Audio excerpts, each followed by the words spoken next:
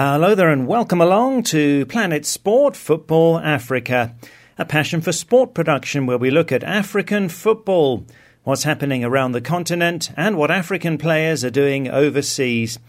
I'm Steve Vickers in Harare, Zimbabwe, joined by Solomon Ashoms in Johannesburg, South Africa, and by Stuart Weir in the UK. And on this week's show we assess the 5 teams that will represent Africa at next year's World Cup. We also focus on one team that won't be there, as Ivory Coast missed out this time. Also, we speak to Nigeria and Arsenal forward Alex Iwobi on the future of teammates Alex Sanchez and Mesut Ozil and where the Gunners might finish this season. Hopefully top 4, because we're a bit disappointed not to be in the Champions League. So we have to be consistent and do well. So we'll see where we end up at the end of the season. Also, Stuart gives us his analysis on what's happening in the English Premier League, with 4 managers fired already. The situation is simply that with Premier League survival worth over $100 million a year, club owners are very quick to panic if the team starts the season badly. That's coming up later, but first to the World Cup qualifiers. So after the final games in qualifying, we know that Africa's 5 teams at next year's World Cup in Russia will be Nigeria, Senegal, Egypt, Tunisia and Morocco. There's 2 teams from West Africa and 3 from North Africa. Teams that missed out are Ivory Coast and DR Congo, while teams like Ghana, Cameroon and Algeria were already out going into the last group games. Well, Solomon, it does look like an exciting representation for Africa. Let's look at the West African nations first. How do you feel about Nigeria and Senegal? Well, Steve, I don't feel so optimistic, about Nigeria and Senegal. But at the same time, I feel they do have a sense of surprise they will be taken into Russia.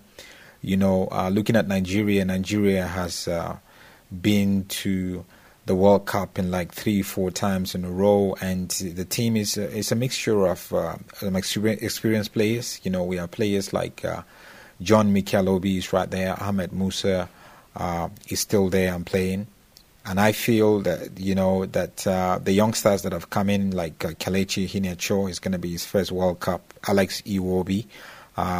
Great players. We have Abdullahi Umar. We have other young players like Ezekiel Imo. And Leon Balogun coming in. I feel they really do have a chance. They played with quite a lot of flair and more like a team. I think they have a great coach who's been able to get the good results for them. But one area that Nigeria is definitely going to struggle is the area of goalkeeping. And Nigeria, since the exit of Vincent Inyema, hasn't found the right goalkeeper to mount the post. There's a young goalkeeper from Deportivo La Coruña, inexperienced. There's Daniel Ekpeyi, who plays for Chippa United in South Africa.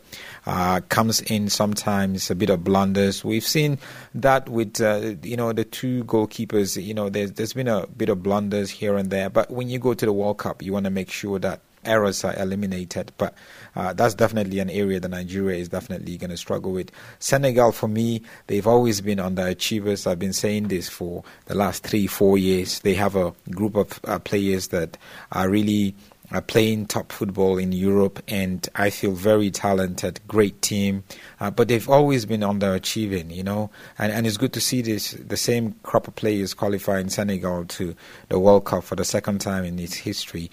Would they be able to get to the quarterfinal like the last time Alhaji Diop and his team did? I don't think so.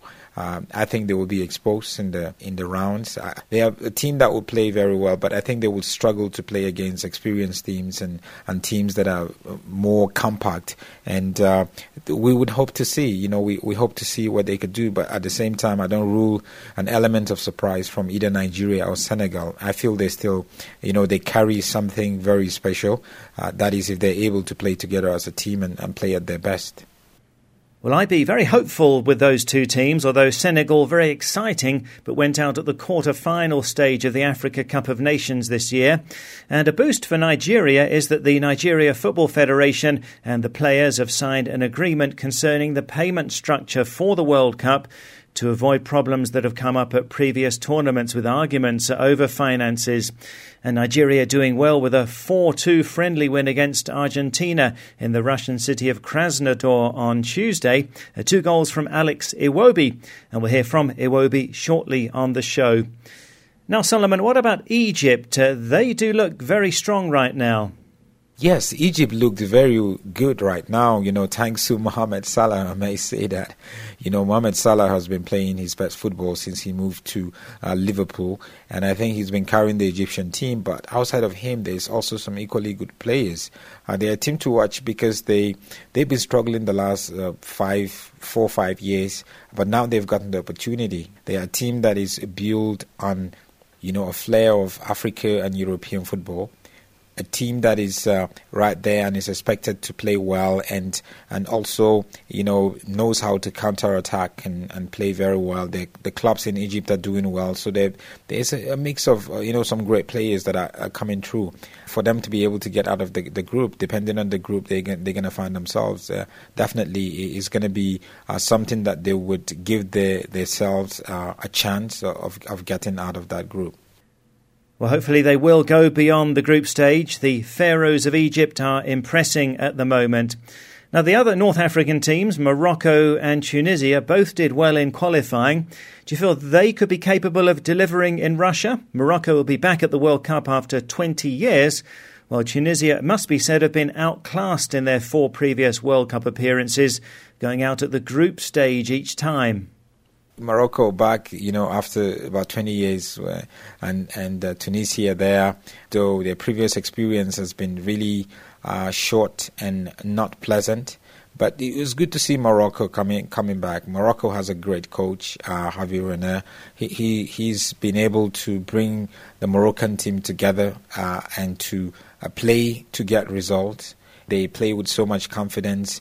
They use their spaces very well. This is a team that I would, out of the North African teams that are going to be at the World Cup, I think they definitely are going to be up there with Egypt. To play very well. Tunisia, for me, I don't think they have any chance. If you look at the crop of players they have, there's a bit of inexperience. There's players that are not really top players that would be able to compete well at the World Cup. So it will be difficult for Tunisia, definitely. But Morocco is definitely a team that I feel they could surprise a lot of people. From the way I watched them play Ivory Coast the last time, they would definitely surprise a lot of people. Right, and a word on one team that didn't make it. That's Ivory Coast, who missed out on a 4th consecutive appearance at the finals, losing 2-0 to Morocco at home and putting up a simply dreadful performance.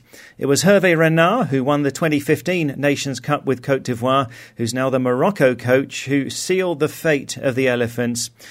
Now, coach Mark Wilmots has left the post of Elephants coach, having been in charge for just 6 months. So would you say that this is the end of an era for Ivory Coast, who've been arguably Africa's best team over the past 12 years or so? Ivory Coast, for me, has been definitely the best team in the last 10 years in Africa, because of the caliber of players they had, the Didier Drogba's, the Touré brothers, and the bench was strong with players like Salomon Kalou, and being able to make sure that they get the results that they had, and they've been also privileged to get some of the best coaches to come in and still continue. But now, I feel the Elephants of Ivory Coast need to really look back home and say, what are we doing wrong? I think for me, it's not the case of they don't have the players to be able to deliver, but I think the Ivorian team has become so individualistic, where we don't see the cohesion, we don't see the unity in their play, and that is definitely a big problem for them. I feel they've been disjointed. The players are there, but they need to be able to get a different approach to it. They need to be able to get different mentality for the for the players, to be able to come in and play as a team, and to be able to come in and really forget about being an individual player. And a lot of that will also depend on the coach. They've been changing a lot of coaches the last few years, chopping and changing, and that is not really good for a team that is in transition and you're trying to build. So we definitely hope Ivory Coast will be able to put his houses in order, because a lot of African football fans are definitely going to be rooting for them. Well, thanks, Solomon. Yes, Ivory Coast have done so much to make us proud in recent years. Well, this week on Facebook and on WhatsApp, we're asking, is it the end of an era for the Elephants? Ivory Coast, arguably Africa's best team in recent years, but missing out on a fourth consecutive appearance at the World Cup. So will they bounce back, or is this an end of an era for a team that's had so many great players in recent years? You can go to our Facebook page, Planet Sport Football Africa, or send us a WhatsApp to +44 79 55 232 780. That's +44 79 55 232 780. Well, this is Planet Sport Football Africa, brought to you by Passion for Sport. And you can download our app and listen to the show anytime. To download, go to the Play Store or the Apple iTunes App Store and enter Planet Sport Football Africa. Then you can listen to the show anytime on the app and access past programmes too in our archive. Also, you can listen on our website, planetsportfootballafrica.com, and our Twitter handle is @PlanetSportFA. Well, now to our interview with Arsenal's Nigeria international Alex Iwobi.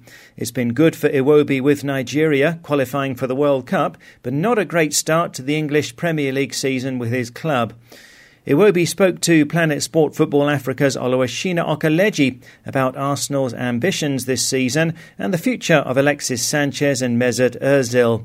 And Oluwashina first asked her where Iwobi thinks that Arsenal might finish this season. Maybe in the top 6? We focus game by game. At the end of the day, we just concentrate on what game's coming up next. We try to win, and we have to be consistent with it to end up in the top 4, top 6, and hopefully top 4, because we're a bit disappointed not to be in the Champions League. So we have to be consistent and do well. So we'll see where we end up at the end of the season. I recall every time I ask you in England about Alexis, Ozil as well as Sanchez, you always say, you know what, I'd love for them to stay and all that. Since last summer, have you had an opportunity to talk to them, knowing fully well that in January both players could be leaving the club? Well, honestly, we never talk about that. If we ever talk, it's about how to help the team, how to help me as a young player, because obviously they are senior players, and the ways do advise me and help me with what I need to improve on. So that's what we really talk about. We never really talk about if they're staying or not, because that's their decision at the end of the day. I have to respect it. Everyone is saying the number 10 role at Arsenal, you look like a perfect fit. I mean, should Ozil leave and all of that? Is it something of a sort of pressure or something that you think you can just step in and do? If it means me playing number 10, if it means me playing right back, I'm any position I'm ready to represent. I mean, I always give 100% no matter what role I'm asked to play. So if I get told to play number 10, I'll try my best. Wherever the chance comes, I'll be ready. I'd like to say I'm ready. Then you look at some of the things around Arsenal this season. Everyone is talking about, the rise of Tottenham Hotspur, and of course the champions Chelsea also struggling as well. Does that make life difficult for a club like Arsenal that even struggled to make top 4 last season? At the end of the day, every team has pressure. We have to just overcome that. We are focusing on ourselves. We're not really focusing on what other teams are doing. So we have to see where we end up at the end of the season. Talking about those 2 key players as well, people say should they leave, it could be a setback for Arsenal to attract other top players to come. What do you think? Well, it would be a setback because obviously the stats you can see that they do get. We do need them with the stats. But yeah, whether they stay or not, that's not my decision. It's up to them really. But it would be great for them to stay. What do they bring to the team? As you can see, goals and assists, and quite a lot of them. And for a team like Arsenal is what we need. We need to be aiming for top 4, so we can't win games without scoring. So that's what we need. That is Arsenal and Nigeria forward Alex Iwobi speaking to Planet Sport Football Africa's Oluwashina Okeleji. So Stuart, Iwobi talking of a top 4 finish for Arsenal. Also there talking about the position of Sanchez and Ozil, and also if he thinks himself he might cement a place in the Arsenal starting lineup. Yes, Steve, certainly some very interesting comments from Alex Iwobi. And I think he's done extremely well to be in the starting lineup for Arsenal so many times at the moment. You know, we talk about other young players at the big clubs who really had to battle to get into the first team, but he seems to be playing regularly and holding his own. Whether Sanchez and Ozil will leave in January has been talked about so much. I think that Sanchez has made it clear that he wants to get away from Arsenal, but of course he wants to go to a better team, and it depends what offers come in and what money is available.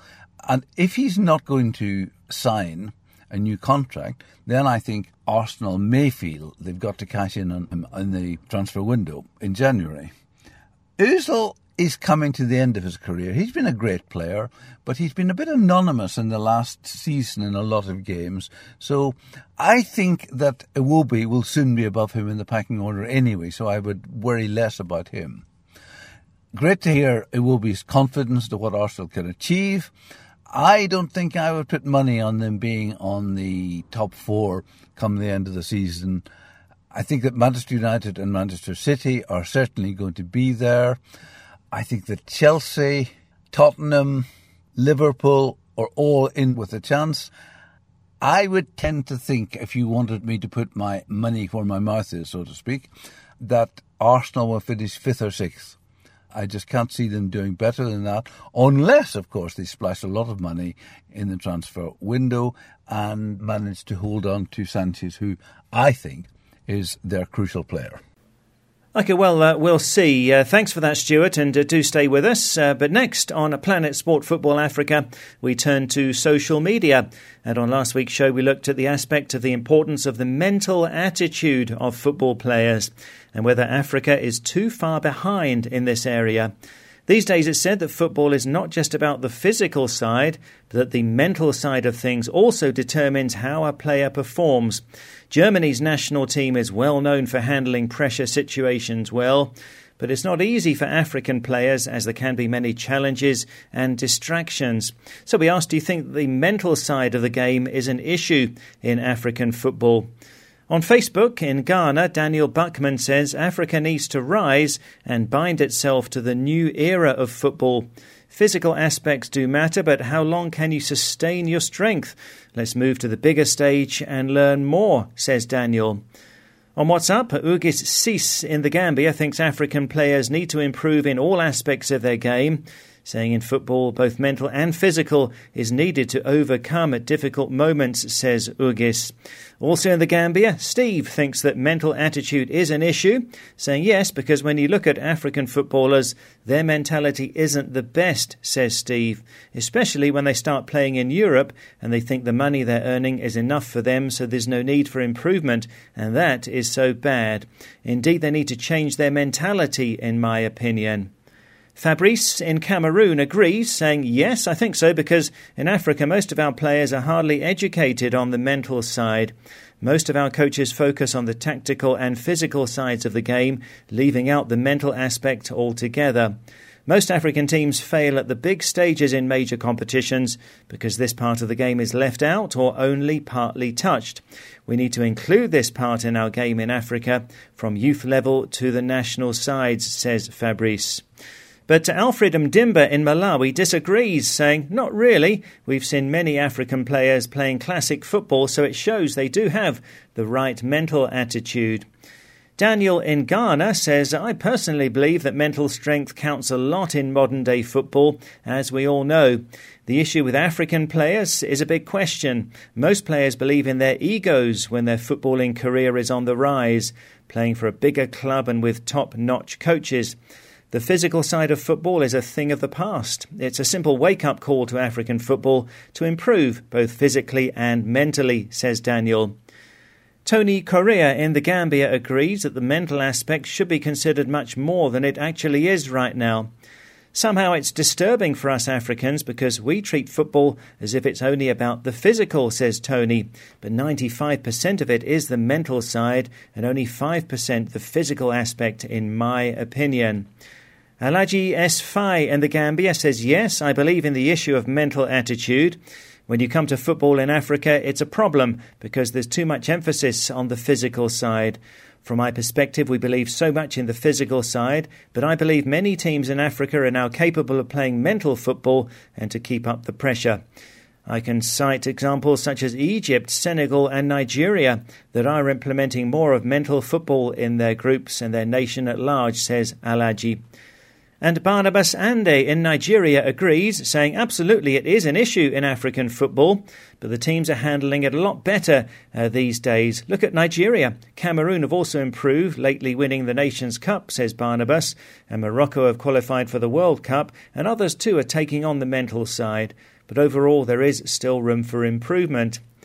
Stanley in Ghana thinks there's still a long way to go, saying certainly the mental aspect is an issue because looking at African players, as soon as they start making it up there, instead of pressing hard to get to the apex, you'll see them relaxing because they think they're already there, but that is not so. Their mentality towards football is very poor and they need to sit up and build upon it. Obina in Nigeria suggests that the services of a team psychologist would help national teams to raise the mental strength of the players with talks and motivation before, during and after games. And finally, Barang Sane in the Gambia says, yes, it is indeed a problem because many African players easily lose their temper when playing with European teams. And as a player, you should be able to handle pressure mentally and in every situation, says Barang.